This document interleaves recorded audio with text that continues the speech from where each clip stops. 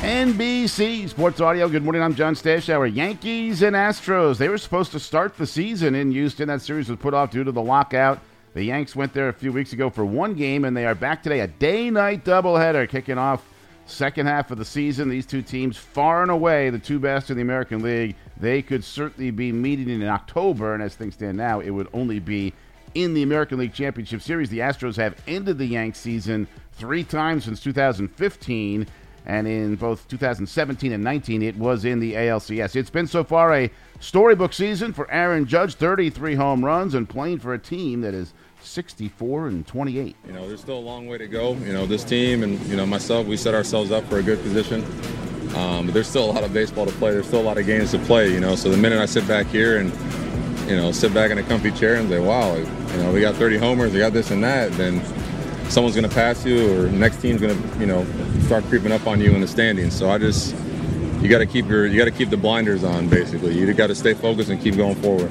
Yankees and Astros, 2 games in Houston. It's one of just a handful. Most of baseball returns from the All-Star break tomorrow. James Harden staying in Philadelphia, acquired in a trade with Brooklyn. He declined a $47 million option. He signed for less, but he can be a free agent again next year. The Nets, Harden's old team, trying to decide what to do. Kevin Durant wants to be traded. Will they keep Kyrie Irving?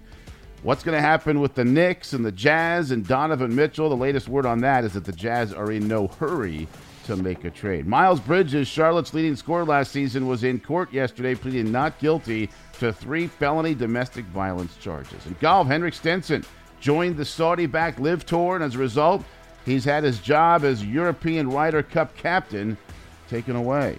U.S. Open tennis entry field includes Serena Williams. She's going to play. She's playing some of the tune-up tournaments around the U.S.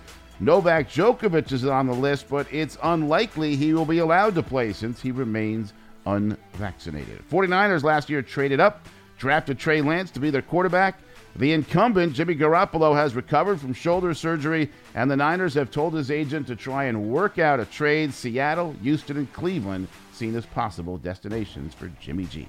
This is NBC Sports Audio.